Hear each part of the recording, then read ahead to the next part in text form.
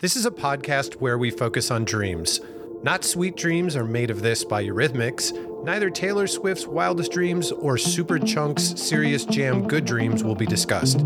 Our whole episode will be about Dreamland and the International Mini Golf Summit on the podcast.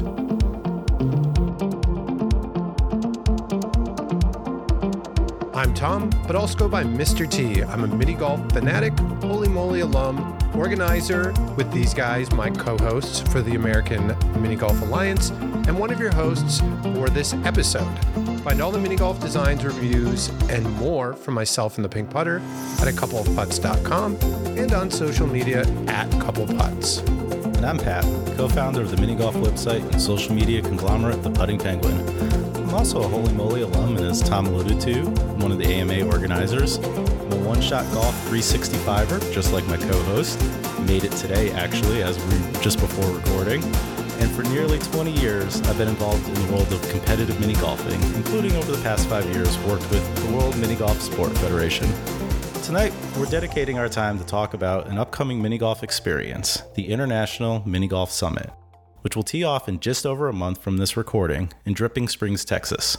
To help us out, we're bringing on a special guest, friend of the pod, Aaron Kaminsky, El Presidente. Say hi, Aaron. Oh, hi. I guess this is where I should say something about myself. No, just saying hi was probably good enough. Okay, cool. You may know him from Holy Moly, O Street Maybe. Mini Golf, or some really sharp pants that you've seen on YouTube. All very possible places that you might have seen me, but please continue.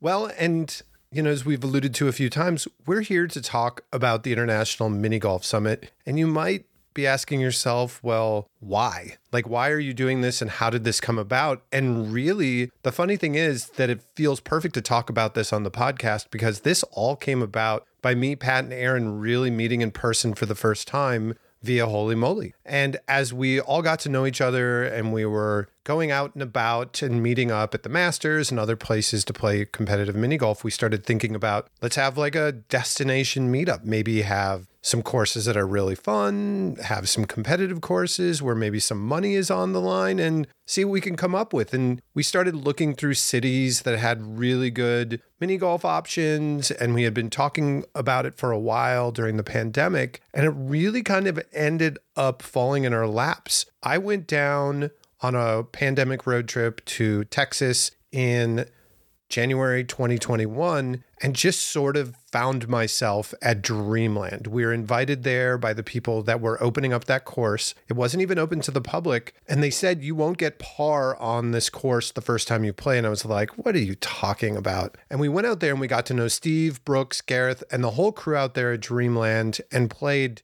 and realized right away that not only is this a group of people that have opened up a mini golf venue, but they love the game. And in talking with the owner, Steve, we're just like, well, we've kind of been looking for a place that could be a nice hub for mini golf. And we'll talk more about it later, but Dreamland's kind of perfect for it. It has 2 mini golf courses on site and just a ton of amenities. And it's near a really cool world-class city in Austin, Texas. Austin has all sorts of cool mini golf courses around it, including the legendary Peter Pan. It has new courses opened up nearby, including Putt Pub in San Marcos. There's the World War II themed mini golf course, as well as a handful of other really cool courses in the area. And then you add Dreamland to the picture, and it's just such a distinct venue. And so I came back to Pat and Aaron and said, hey, these people are super interested in being a hub for mini golf and want to open up their space for a tournament.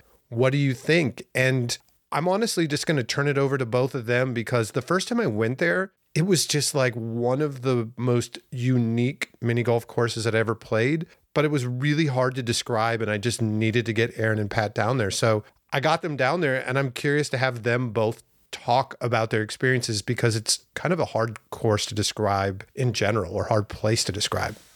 And Aaron, I'll let you go first because I was the last of our trio to play it. So I had the double effect of people telling me what it was like and showing it to me. So Aaron, I'll let you give your first impressions. Well, I'm going to start off by doing a very bad job at describing the course. You really won't get the full effect until you're there. The end. No, but so don't watch any of the videos we're posting or any of that's that. it. And that's how we get people going. You want to play this tournament? You have to go and see it for yourself. It's true. It is. No, and all kidding aside, I mean, I personally have not played a course similar to Dreamland. I don't know if there are many courses out there that are similar to Dreamland. It's a large, massive complex in general, but the course itself, it just covers so much ground. It reminds me a little bit of Mitchell's Golf Complex in Maryland, just the monster course of how large it is. But growing up in South Jersey, especially on the Ocean City Boardwalk, there are not there isn't one course that's similar size wise. You're squished on a very small block. You try to fit 18 holes in a very small space, and they get the best bang for their buck for what they're working with. But at Dreamland, I mean, for me, it's a dream. Like I wish I had all this land to just like jump around, frolic. Wish I got holes in ones because it's really, really tough. It's like, that's one thing. Like if you get a hole in one, God, does that feel good? Like it usually feels really good, but there, man, that's memorable. So I'm excited to go down on, I won't be competing, but I'm just excited to go see the course. I'm excited to see how people tackle the course, because with a lot of the pros, and we'll get into this, of course, but a lot of the pros going down there and how well they're able to digest and I'm trying to find the words, but it's tough to describe this course. But no, I'm just really excited to see how they tackle the course. They're going to see shots that I wasn't even thinking of, and regardless, they're going to be some high scores. And I think what makes it even more distinct is the fact that most tournaments seem to happen on courses that have been around for a while. This course opened to the public literally only a year ago. Yeah. And I think important too, as we'll get into talking about, we really got two courses, on the property that we're playing the tournament on. And I think most of our conversation is really going to be around the challenge course. I mean, we could touch on the dream course later, but like specifically on the challenge side, that point about the competitive piece. So, I had seen you guys had shared videos. We did some live stuff. Obviously you had talked it up. Part of me was a little worried because I had played very long courses, and Mitchell's, I think, although I haven't played it, Aaron, I've seen your guys' videos, and it feels kind of this way where sometimes that is a detriment to the overall experience because they try to do too much with the holes and they almost treat it like big golf in a way. Very true. And that's one of the interesting things about here is that it is a expansive course. You put in a lot of steps going through just the challenge course, let alone both the courses, and different elevation changes, almost different, scenery through different parts of it. You're indoors, you're back out, you're in the sun, you're in the trees, you're back by water. So it's a really nice kind of walking through, a walkabout almost. But like getting up and playing it, and I know, Tom, you'd given me some of the tips, but like a lot of the holes are pretty intuitive in terms of the general style of it. And Aaron, you talked about it a little bit. It'll be really interesting to see how the pros narrow in those lanes. And on some of them, there's not a whole lot that you're going to be able to do. It's really going to be not making the mistakes. So I was really pleased with getting down there. I mean, there were some holes, I think like the first time up on hole 3 on the red flag, like my first putt, I almost aced it. And I was like, all right, well, I know how to play that. And it is very intuitive. And I think we even saw that. You see that with the public too, depending on which cup they're playing. It's not that hard to be in the general area of it. It's going to be really hard to master that course. And that's one of the reasons we're pushing more of the rounds. By the end, if you make the cut, you've played 4 rounds on that versus 2 rounds on the Dream Course. And I'm really, really interested to see that last round when the money truly is on the line. And we would expect, the scores of those top 10, 15 to be very close because there isn't a lot of opportunity to separate yourself over only a few rounds. What people start doing and the chances they start taking, I think is going to be really interesting. And the other thing about it is I think it levels the playing field for people too. Like if you're a everyday kind of competitive mini golfer and you're looking at some of the names we'll talk about in a bit who've signed up, like some of the courses, we've played in the Masters for 20 years. You can't get a competitive advantage over somebody who's got 20 years of experience on a course.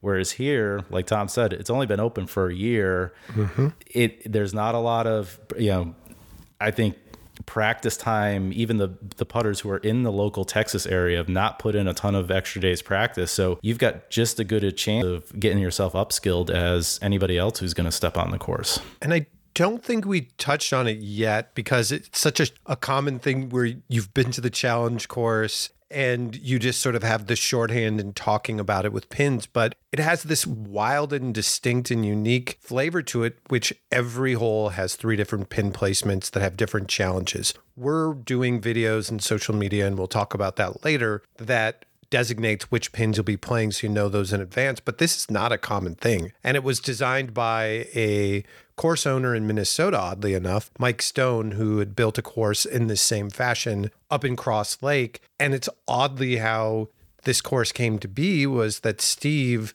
Kuhn, the owner of Dreamland, happened upon his Dark Moon Mega Golf in Cross Lake and was like, I need this. And that's the whole story. So I guess the moral to the story is everything mini golf starts in Minnesota.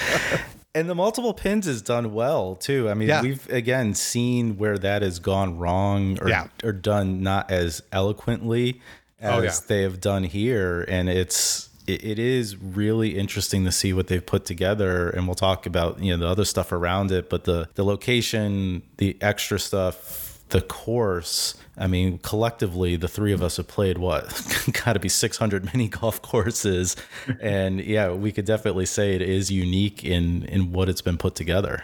And I'd be remiss not to mention the other course, the Dream Course as well, which was also built by Mike Stone. It's a little bit more novel and kitschy, but it still has a solid putting challenge. And I think the thing that we really like about having this is it allows us to have 2 different courses being played simultaneously to break up the competitors. But on top of it, it gives a little bit of more whimsy and a course that looks a lot more familiar to someone who's played mini golf before. If you played mini golf before, you've kind of played a course like the Dream Course. It's got a little whimsy. It's got a little bit of a challenge. It's got a little bit of color and personality, and it's got some aceable putts. And I think that is a counterbalance to the challenge course with a really, really long length of it. The whole course, I believe I was told, if you walk it, is about a quarter of a mile. So if you're looking at some steps, just go play the challenge course. But the Dream Course is a little bit smaller in stature, but it's equally as fun. And there'll be some holes there where people can really get an opportunity to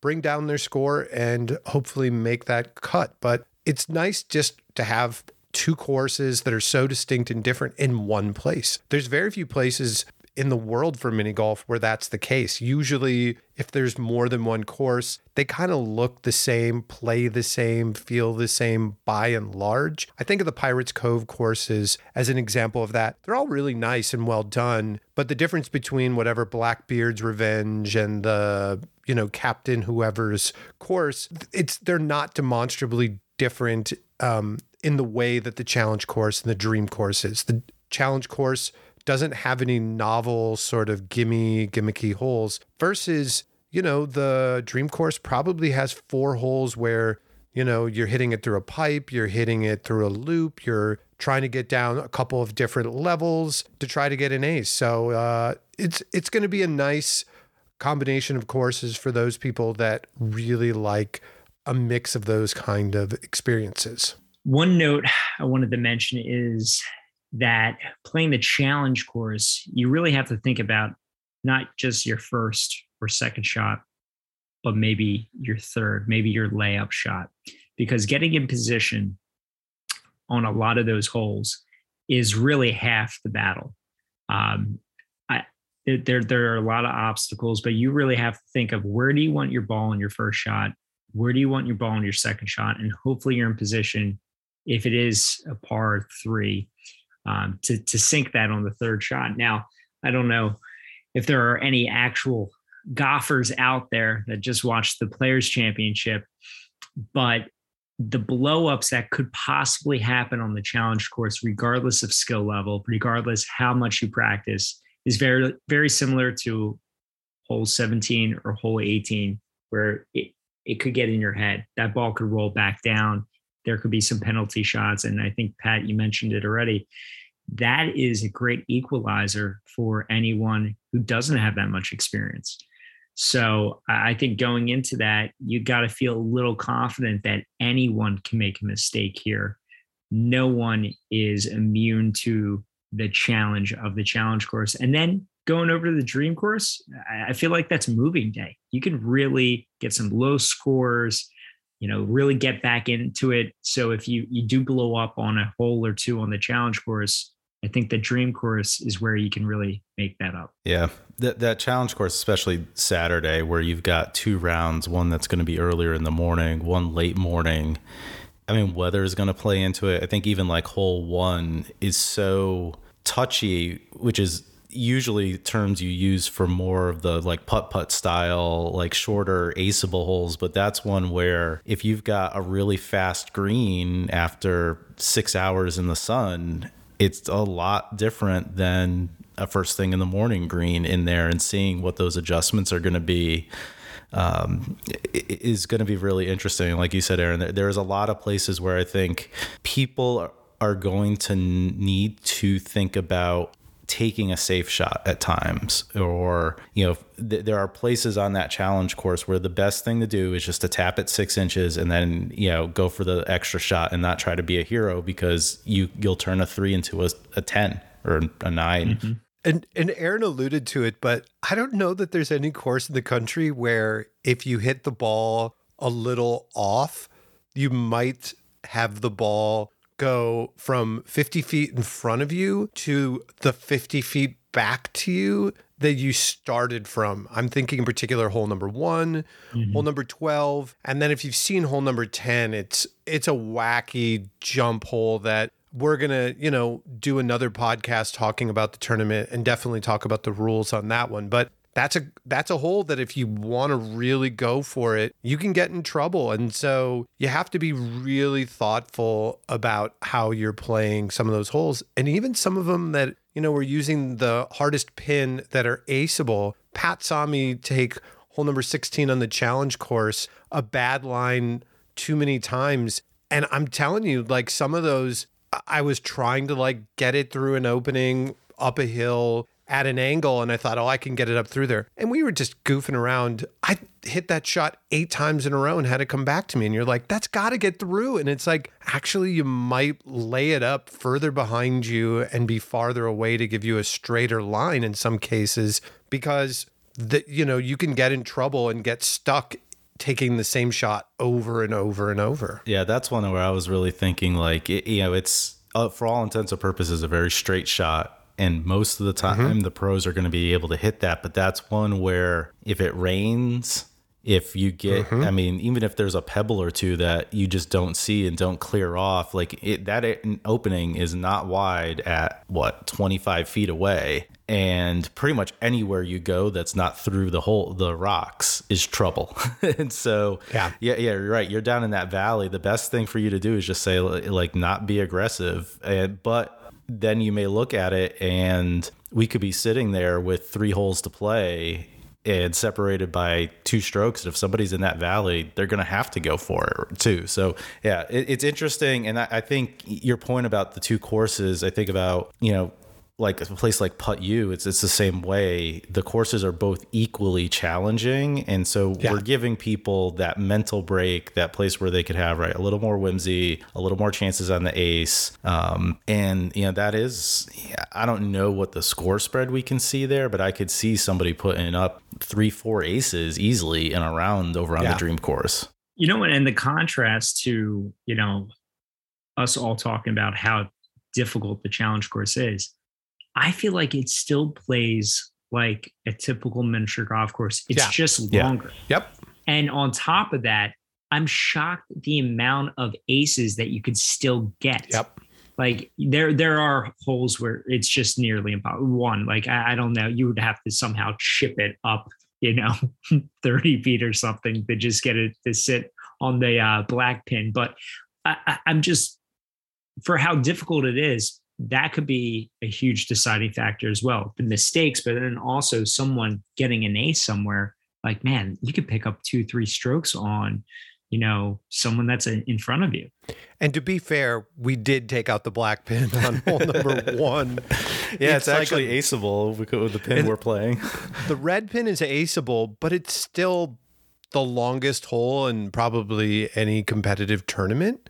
I mean, maybe, what is it? Is it 12 or 11 that's over on Rumble? That's that long winding one. Might be the closest in proximity and length, but that's like all generally flat. This is like uphill, and they fortunately put in like a little bit of a rougher turf coming back towards the left wall, when you're going uphill, that the ball could stay up there. But before, it was like, you take some big swings at it, the ball could go 50, 60 feet uphill and then right back to you at the beginning of the course. So there's all those, but we tried to take as many of those, like, people are going to literally spend all day on those holes, pin placements out of it, without taking out the challenge. And, we're doing 2 rounds on the Dream course and 2 rounds on the challenge course the first day on April 22nd. And then on the 23rd, everybody will play the challenge course and we'll have a big cut. And I feel like you get a lot of bang for your buck for this tournament, because honestly, the challenge course is probably approximately like twice as big as any course. So playing 2 rounds of that is more or less like playing the length of 4 rounds on any normal course. Again, you're not going to get like the super satisfying, ace after ace after ace. But in some ways, I think that will be a different experience for the other tournaments that are out there in a good way. I mean, like, I would love to some point playing a putt-putt tournament after playing in a Masters tournament, just to see and watch and have that kind of experience. But those are totally different experiences than what you'll get at Dreamland 2. And I'm excited that we get to present that, as all 3 of us as sort of organizers of the AMA, as our big tournament this year, to show that off to the mini golf world. And we'd kind of alluded to it earlier, but I'd love to have Aaron and Pat sort of chime in on the rest of Dreamland, because I'd be remiss to like not talk about all of the other stuff that's there. They haven't even developed the full property of like the 80 some odd acres that are there, but what they have in place now is incredible for a mini golf venue. Yeah, I mean, so if you like pickleball, you're going to love Dreamland. I never grew up with pickleball. I had no idea what it was. And first time going down, of course, there was a massive, major pickleball event, something of like, I mean, it was on CBS Sports Network. I mean, they had a full film crew. The energy was electric. We might not have the same energy, granted, because miniature golf is still somewhat like regular golf, but you're going to get some great shots and people are going to cheer. But I mean, you have pickleball, you have the bar where you can get like a card and just scan to get whatever beer you want, mix and match, taste everything. It's a fun place to go if you're not just into miniature golf. And we'll have a cocktail for the tournament too. That's like a thing that they do for their events. And I don't know if I don't think it was there when you were there, Aaron, but they put over by hole 1 and 2 between them another like mini bar setup, which could be trouble. But you could get 1-2 holes in. Yeah. No, I mean, that was when I think about like what would be enticing to come play this tournament versus others, right? Pretty much every other tournament we've played in, the enticing factor is that there's stuff external to the course, if there is even stuff external to the course. I mean, some of the tournaments we play in, I mean, no shots to Connecticut, but like when you play the Matterhorn tournament, there ain't a whole lot else around it to do. You come there to play the tournament and you go. But you think of a place like Myrtle Beach where again, the courses aren't providing you much of that extra stuff to do. It's, we're at Myrtle Beach and we have all the rest of it.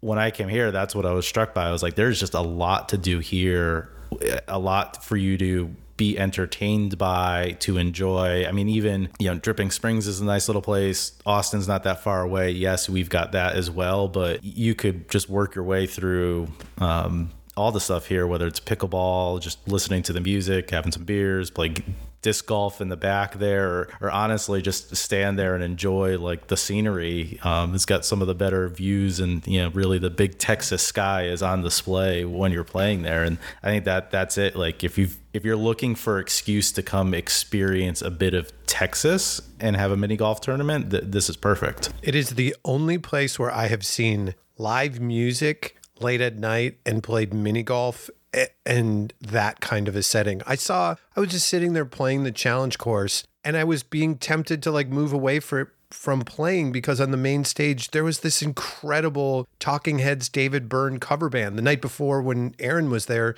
was a great Beatles cover band, and it's like, where are you getting that? And they're getting cool talent, and there's art, and there's all sorts of stuff that they're hosting there. They've hosted sumo, they've hosted yoga, they've hosted UFC fight watches. I don't think they've had actual fights there, although a little like dirty secret that we were told that before they moved into Dreamland, hole number 6 and 7 go in the shed that's affectionately called Fight Club, because I guess out in Texas Hill Country where this is, there was a fight club. So there's a lot of personality to this place. Some of it's built in by Dreamland, and some of it's just by the whole atmosphere of being around there. And so the thing I'm really excited to see, frankly, is a lot of mini golf courses are hosting these tournaments in their off season when there's not going to be a lot of bystanders. This is going to be in a peak season for Dreamland. The weather's going to be beautiful in April. It's going to be before their ungodly hot summers.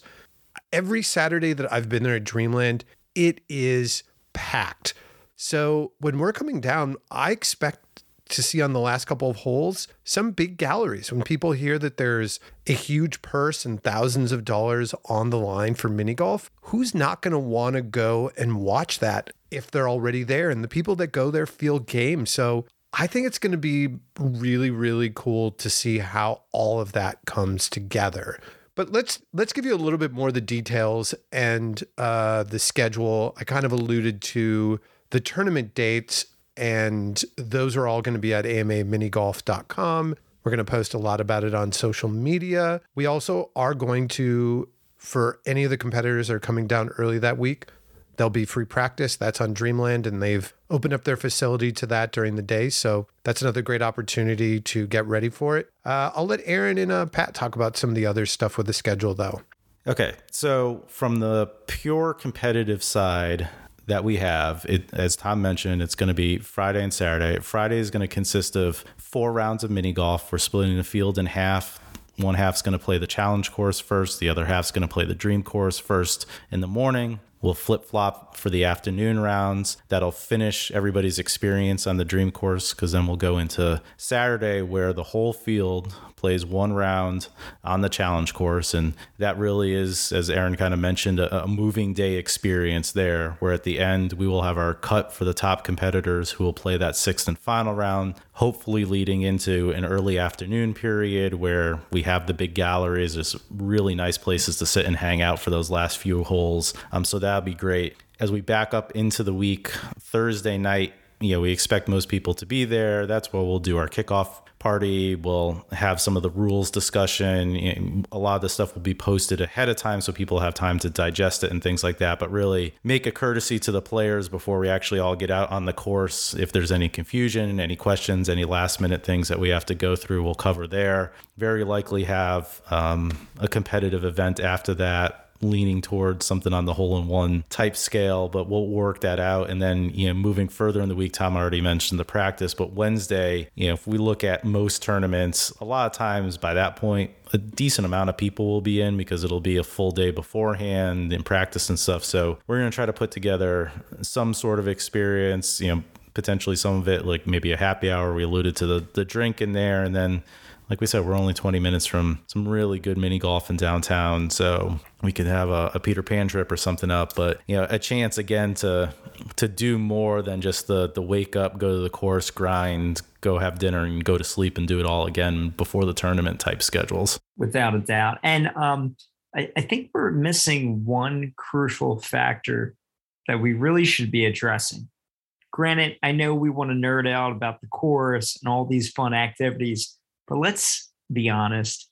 People are coming for that money. True. $18,000 purse. $18K up for grabs. You're not going to a place where someone's played this course for 2 decades and knows it inside and out. No, this course has only been open for a year. You want to master this? Go down, win some money. First place is getting $5K, trickling all the way down to just at least getting your money back or some of it. But listen, you can get some serious cash. This is one of the biggest cash tournaments in the country for this year. In the world. In the world, worldwide. I want to hit that DJ button with the air horn. Seriously. Are you kidding me? I'm so upset that I can't try to get this money. But you can. You got to come down and see if you can take some cash home. And we're early in the registration that's opened up, but if you go to bit.ly/minigolf summit, if you go to amaminigolf.com, we have lots of links to register for the summit. But the early registration, we have some of the biggest winners in mini golf in general. We have Tanner Beard, who won season 2 of Holy Moly, won $250,000 on a putt, and himself a really great putter, as well as probably one of lifetime largest winners in mini golf overall, Olivia Prokopova, who's won numerous Masters, US Open, tournaments around the world.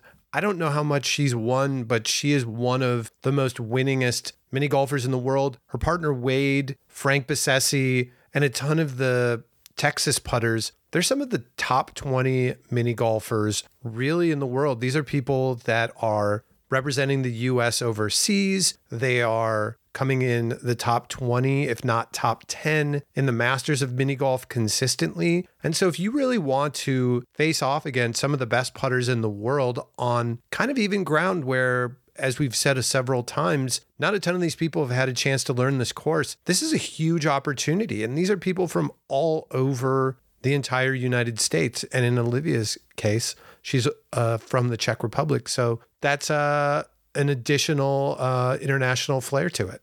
And rumor has it, it's not verified, but apparently there's a very good possibility that Wade and Olivia's child, newborn daughter, could possibly be debuting her miniature golf career at the very young age of, I believe, 1. I think she just turned 1. And you never know. I know Pat has some PTSD of Olivia when she was a child.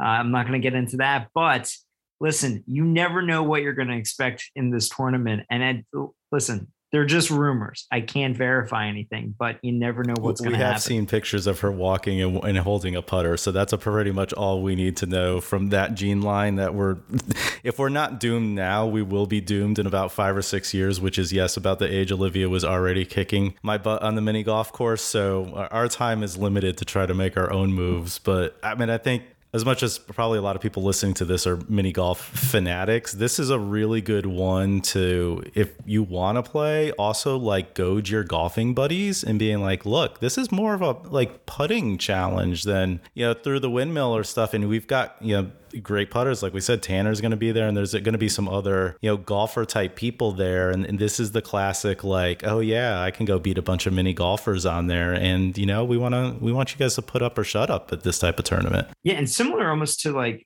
a pool, like billiards, where you would have to, I know I talked about it before, but like setting up your shots, all right, I hit one, now where am I going for here and there? And I think there's so much more involved with strategy than you would on a typical miniature golf course, where I'm just trying to make the ace go to the next hole, find my A shot. So fatigue's going to set in. Your mentality, like, how am I going to tackle this course? How am I going to get through this? I missed this hole. Now I got to go and play it again. There's just going to be a lot of physical and mental fatigue, I think, overall, but not to discourage you. That for me as a pro mini golfer, I love that. I really try my hardest, especially like say going to the Masters, to like stay focused, to hit every shot, like work on my fundamentals on every hole. And it's called the challenge course for a reason. So, yep. And we will have another episode a little bit later on in early April where we'll dive into really some of the particulars about rules and things. If you are going to play, get into some of the more nitty gritty technical stuff. And before we wrap up, I would be remiss if we didn't talk about Holy Moly Season 4 was also announced this week. So, we've got a schedule in front of us. We do all this stuff leading up to the summit, and like 2 weeks later, we're going to be knocking out podcasts for episodes. So, and don't forget to follow us on the socials. We're breaking down every hole of both courses each day. And maybe there's like, we're going to like throw in NPS, PS, PPPS, PPPPPPS. Our socials, the AMA socials, any of O Street, Putting Penguin, couple of putts, all of our personal, like if you're in the world of mini golf and you don't see something about this tournament, then we have failed because we're going to just blast it everywhere. Oh, I have one more thing I forgot to mention that actually is important. We're obviously big fans of Walkabout Mini Golf, and they're based in Austin, Texas, and they're going to have an involvement in this as well. They're going to be down at the tournament. They're already sponsoring a giveaway for registration for the tournament by getting a good score on Sweetopia on the hard course. So you can look at Walkabout's social media and how to enter for that. But we're really excited to be collaborating with them because we have a lot of like similar values, and we'll be having other partnerships that we'll be noting in the next podcast. Which brings us to our big thoughts, mini golf.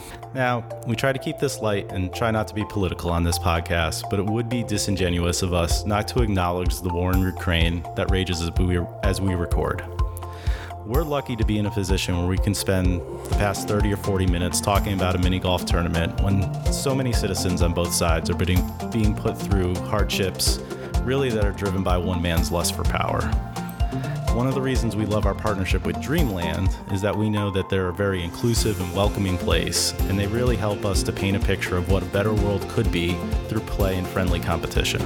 We hope that the situation in Ukraine and many situations around the world can be resolved positively, and more around the world can be resolved positively, and more people around the world can be afforded the opportunity to focus on trivial things as the biggest part of their day, like who's going to have to pay for ice cream at the end of a mini golf round.